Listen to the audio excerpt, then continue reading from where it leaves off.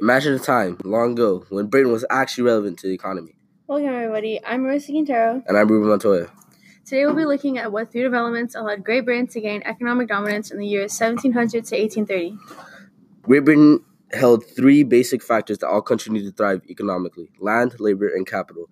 These three factors allowed Great Britain to obtain the three developments that we will be talking about today, which are the new machines, the discovery of new power sources, and the usage of new raw materials. Using these three developments, England was able to achieve economic dominance. Great Britain's geography also helped. Britain's geography allowed for its coal deposits to be easily retrieved, and its many waterways made sure that the coal could be easily transported. Something else that helped was Britain's large working class and its stable government.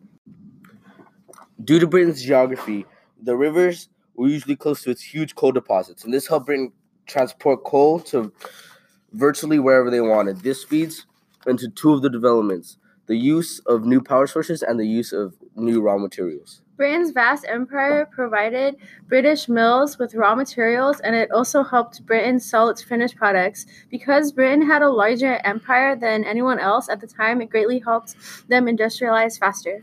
British landlords pushed peasants off their land, and these peasants went off to become the driving workforce of the Industrial Revolution. And with all of the factories popping up, they needed these peasants to work in the factories. The agricultural revolution gave Great Britain the edge with the use of the new horse and steel plow and fertilizer. Crop yields shot up by 300%. Some factors that definitely pushed Britain in the right direction are that as a country that had no civil disagreement, the government favored trade, and that they were capitalist, the large working class, the geography, and that everyone lived within 20 miles of a river.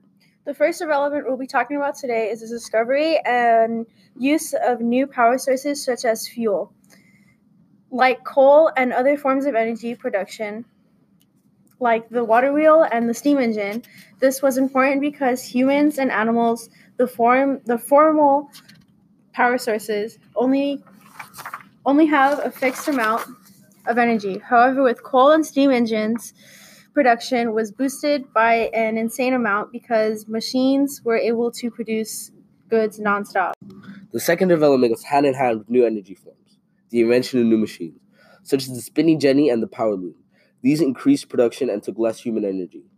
Before the spinning jenny and power loom, cotton was handled in people's houses. Merchants would get the cotton and drop it off and would come back later to pick it up. However, what would happen is the merchant would drop off the cotton and the family in the house would keep some for themselves. The merchant wouldn't be able to just barge into someone's house to check to see if they had the merchant's cotton. Since the spinning jenny and the power loom were too big to fit into people's houses, huge low-ceiling multi-story factories were needed. These factories allowed the production of more cotton in a day than a family could make in a lifetime. The last development was the use of new basic materials, primarily iron and steel. Henry Bessemer was able to find a way to turn iron ore into steel, which was then used for railroads. This made railroads way safer because before steel, iron ore was used.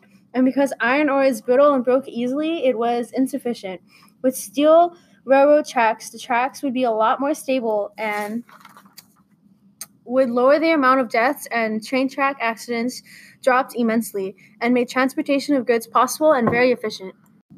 In conclusion, the three major developments that allowed Great Britain to achieve economic dominance in the years 1700 to 1830 were the discovery of new raw materials, new machines, and the discovery of new power sources. Once again, I'm Ruben Montoya. And I'm Marissa Quintero. And thank you for listening.